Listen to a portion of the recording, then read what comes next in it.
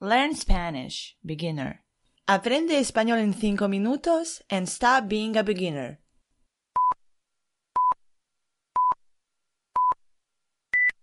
Bienvenido o bienvenida, my dear beginner.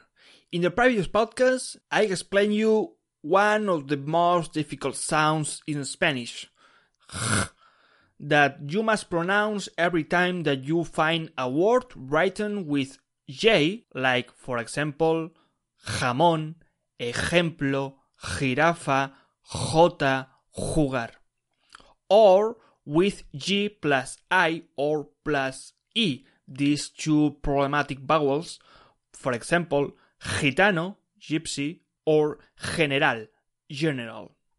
And by the way, is the deeper sound that you will find in the Spanish phonetic system.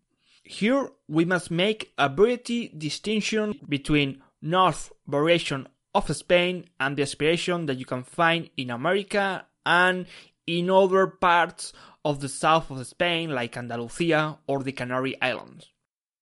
As in the north of Spain is strong, in the other parts, America, Canary Islands, Andalusia, it's a bit more weak.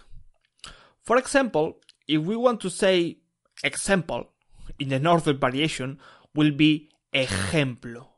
And in America, or in this south of Spain, it would be ejemplo. Very similar to aspiration that you can find in English in words like happy or to hand. Por lo tanto, if you want to pronounce it as in America or the south of Spain, try to do it in the English way, a weak aspiration. But by the contrast, if you want to pronounce it as in the north of Spain, you will have to do it, sorry for this example, as if you split on the street.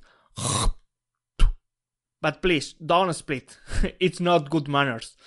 I just want to give you a good ejemplo about this difficult sound in Spanish.